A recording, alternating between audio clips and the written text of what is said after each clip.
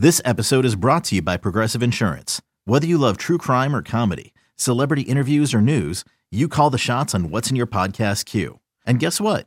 Now you can call them on your auto insurance too with the Name Your Price tool from Progressive. It works just the way it sounds. You tell Progressive how much you want to pay for car insurance, and they'll show you coverage options that fit your budget. Get your quote today at Progressive.com to join the over 28 million drivers who trust Progressive. Progressive Casualty Insurance Company and Affiliates. Price and coverage match limited by state law. eBay Motors is here for the ride. Remember when you first saw the potential?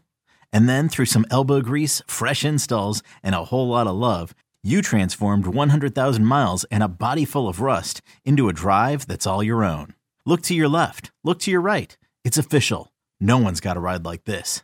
There's nothing else that sounds like, feels like, or looks like the set of wheels in your garage. With over 122 million parts, you can make sure your number one ride or die stays running smoothly. So there's no limit to how far you can take it. Brake kits, turbochargers, engines, exhaust kits, roof racks, LED headlights, bumpers, whatever your baby needs, eBay Motors has it. And with eBay Guaranteed Fit, it's guaranteed to fit your ride the first time, every time, or your money back. Plus, at these prices, well, you're burning rubber, not cash. Keep your ride or die alive at ebaymotors.com. Eligible items only. Exclusions apply. We've got our take cannons loaded and ready. Absolutely dominant on deep routes. Absolutely dominant on short routes. Boys are back. Excellent separation against man coverage. This is Reception, the show. What's cracking, everybody? James Coe, Matt Harmon here with you. Episode number 2 of the Reception Perception podcast. Matt, how you doing, pal? James, I'm doing good. I'm back from Florida. Great trip to the great state of Florida. Florida, man. Matt Harmon. Yeah, well, if you're watching the show on YouTube or any of the clips, which you should go check out with the individual sections on my YouTube page, you'll see I've got a little bit of pink to me, but that just means I've been on vacation. That just means I had the last little bit of summer fun before the season officially, the tidal wave comes and washes us over. And, we don't see any other friends or family until maybe January, February. But I keep saying it. I'm so excited about this year. I'm so excited about this season, not just because of all the wide receiver movement, but, James, we're taking us off topic here for a second, but Very early, but okay, it's on topic. It's about wide receivers. Okay, I looked at this last week when doing my wide receiver preview for Yahoo before going to Florida, and 19 of the top 40 wide receivers in Yahoo's ADP will be catching passes from a new primary quarterback this year. Wow. That's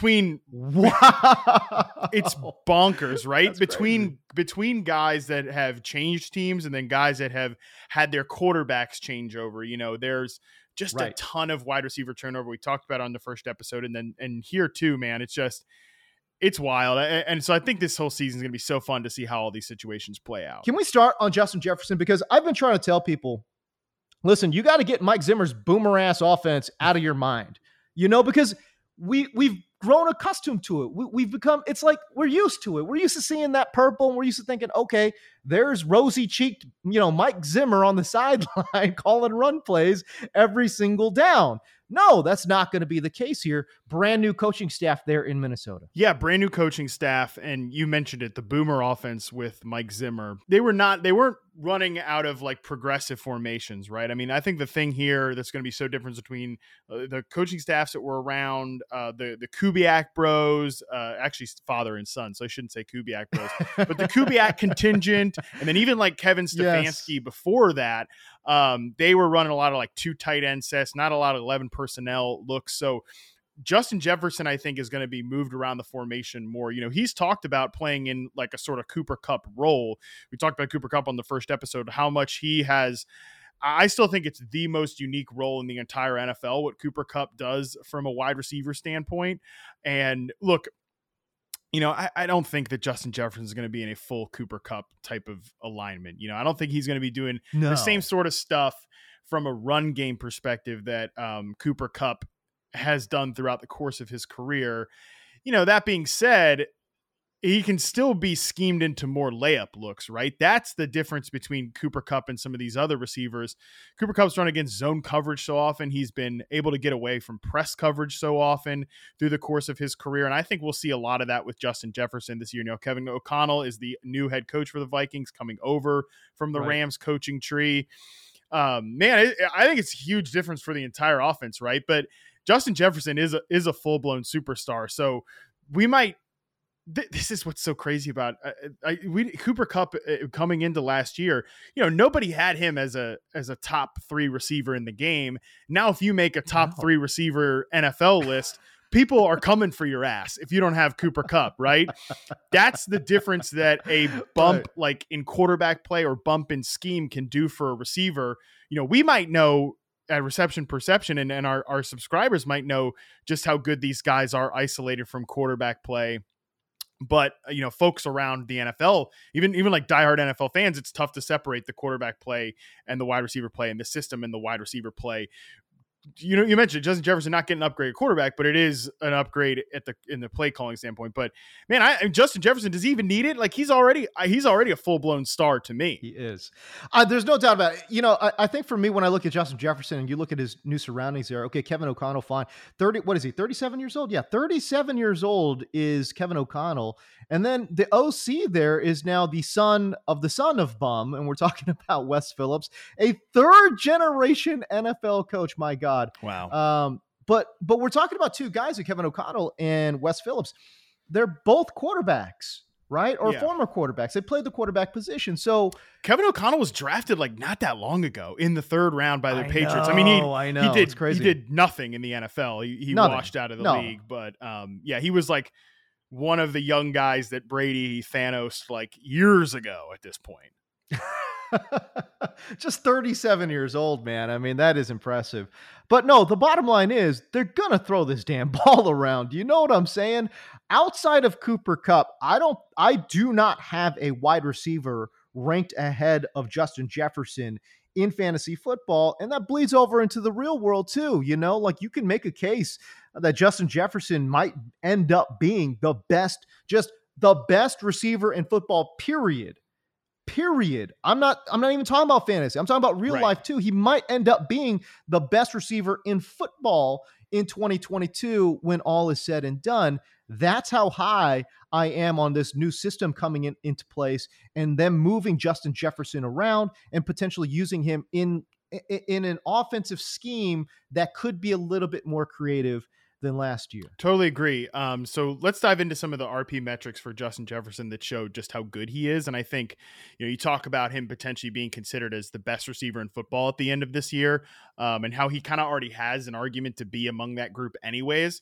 Some of the RP metrics on Justin Jefferson. He now owns multiple top 20 seasons all time in success rate versus press coverage at 82.3% and 82.8% in his first 2 years. At a 78% success rate versus man coverage and clearing 85% success rate versus zone, he's entered some rarefied air now in his second season. These are some of the other 3 players to these are some of the other players to approach all 3 of those benchmarks in RP history. Stephon Diggs, Michael Thomas, Odell Beckham, Antonio Brown, and Devontae Adams, who I think right now is still the best receiver in football. But like that's some incredible all-time company for Justin Jefferson. And he's in his second season, man. Like that's the thing here. That's what's so crazy. I don't think he has I don't think he has a hole in his game, Justin Jefferson. I think he is he had a few moments last year where he dropped the ball too much, but we know that's like kind of fluky and not sticky year to year. He wasn't great in contested situations last year, but he was great as a rookie.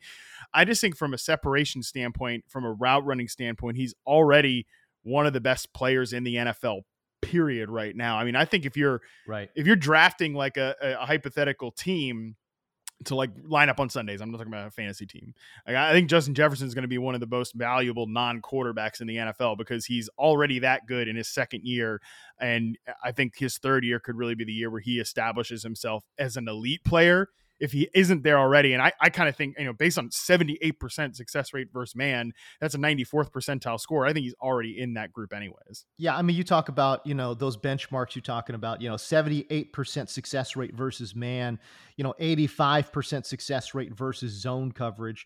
There's only in last year, and again, you charted what, 56 wide receivers that I've got in front of me. We got more guys dropping soon, but 56 right in front of me here.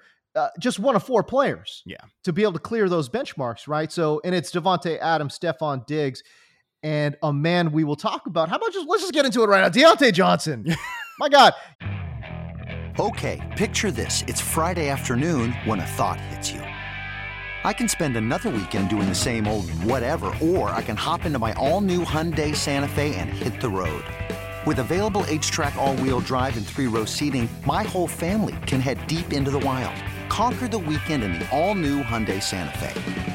Visit HyundaiUSA.com or call 562-314-4603 for more details. Hyundai, there's joy in every journey.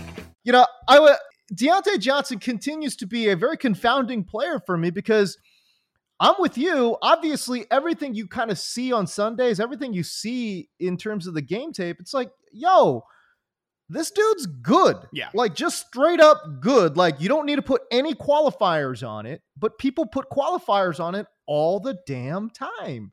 It's like, oh, well, he's a byproduct of a system. He's a byproduct of a Hall of Fame quarterback. And it's like, bruh, if anything, he was dragging Big Ben's old ass, for the past couple of seasons, my guy. Like, Deontay Johnson is a bad boy.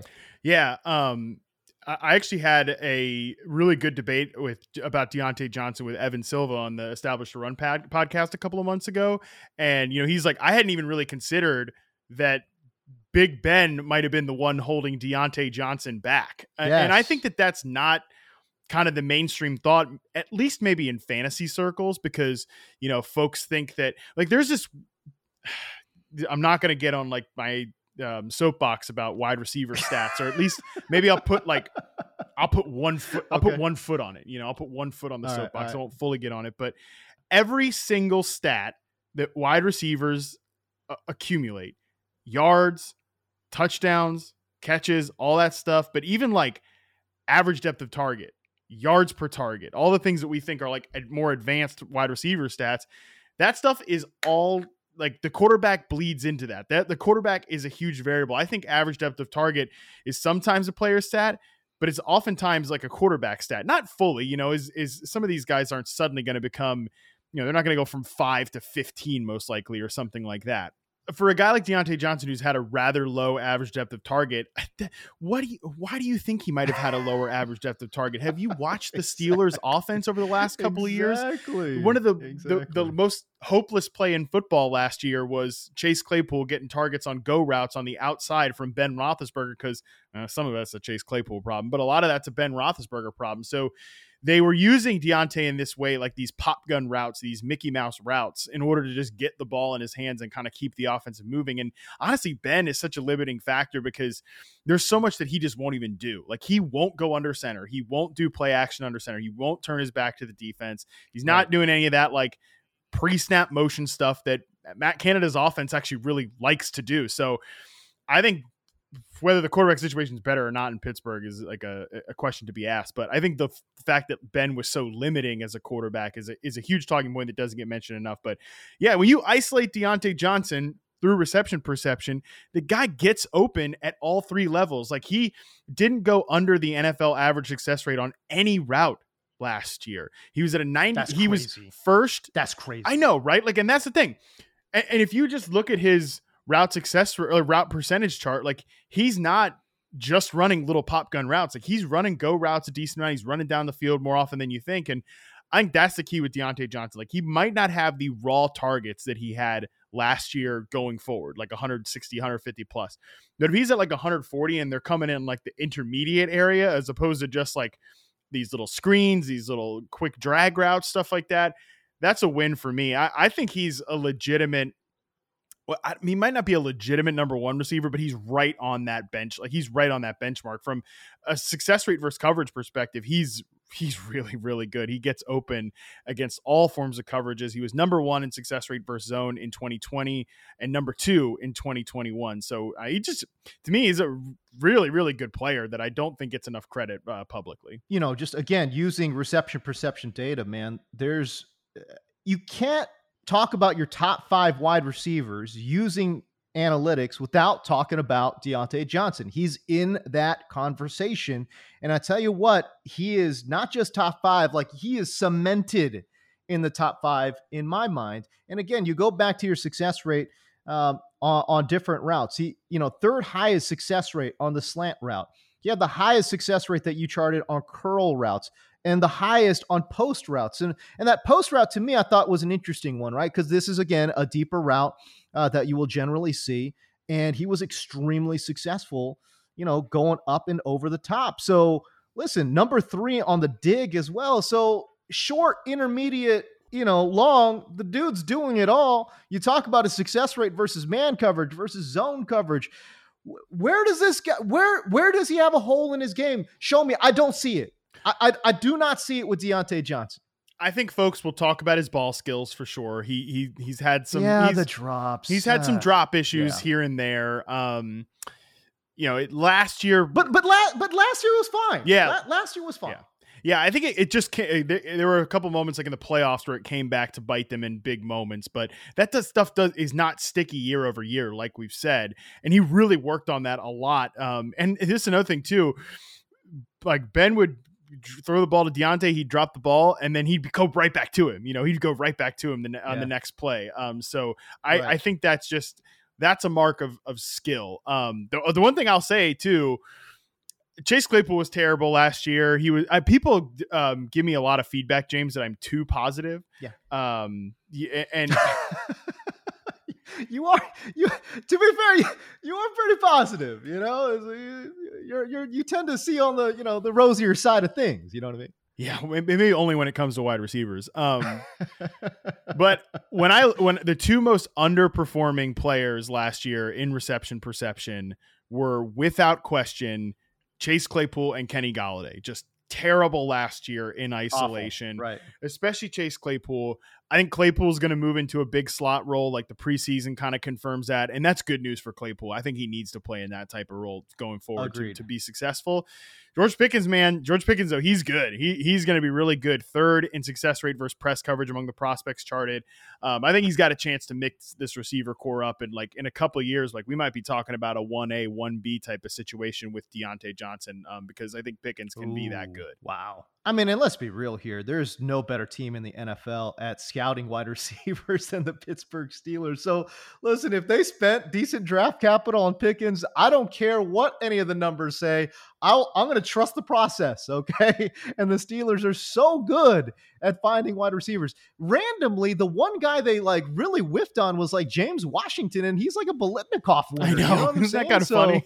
Like, well, they did take so Sammy random. Coates kind of high the one year when there was that's right. a ton of good receiver prospects, or at least a decent group of guys, and Sammy Coates was not good ever and was never going to work out. So that was a tough look. But you think about like their later round picks, like Antonio Brown, even Deontay Johnson, to a degree. It was a 3rd. It's just that they just been so good at finding wide receivers. So man, I'm going to trust that process right there.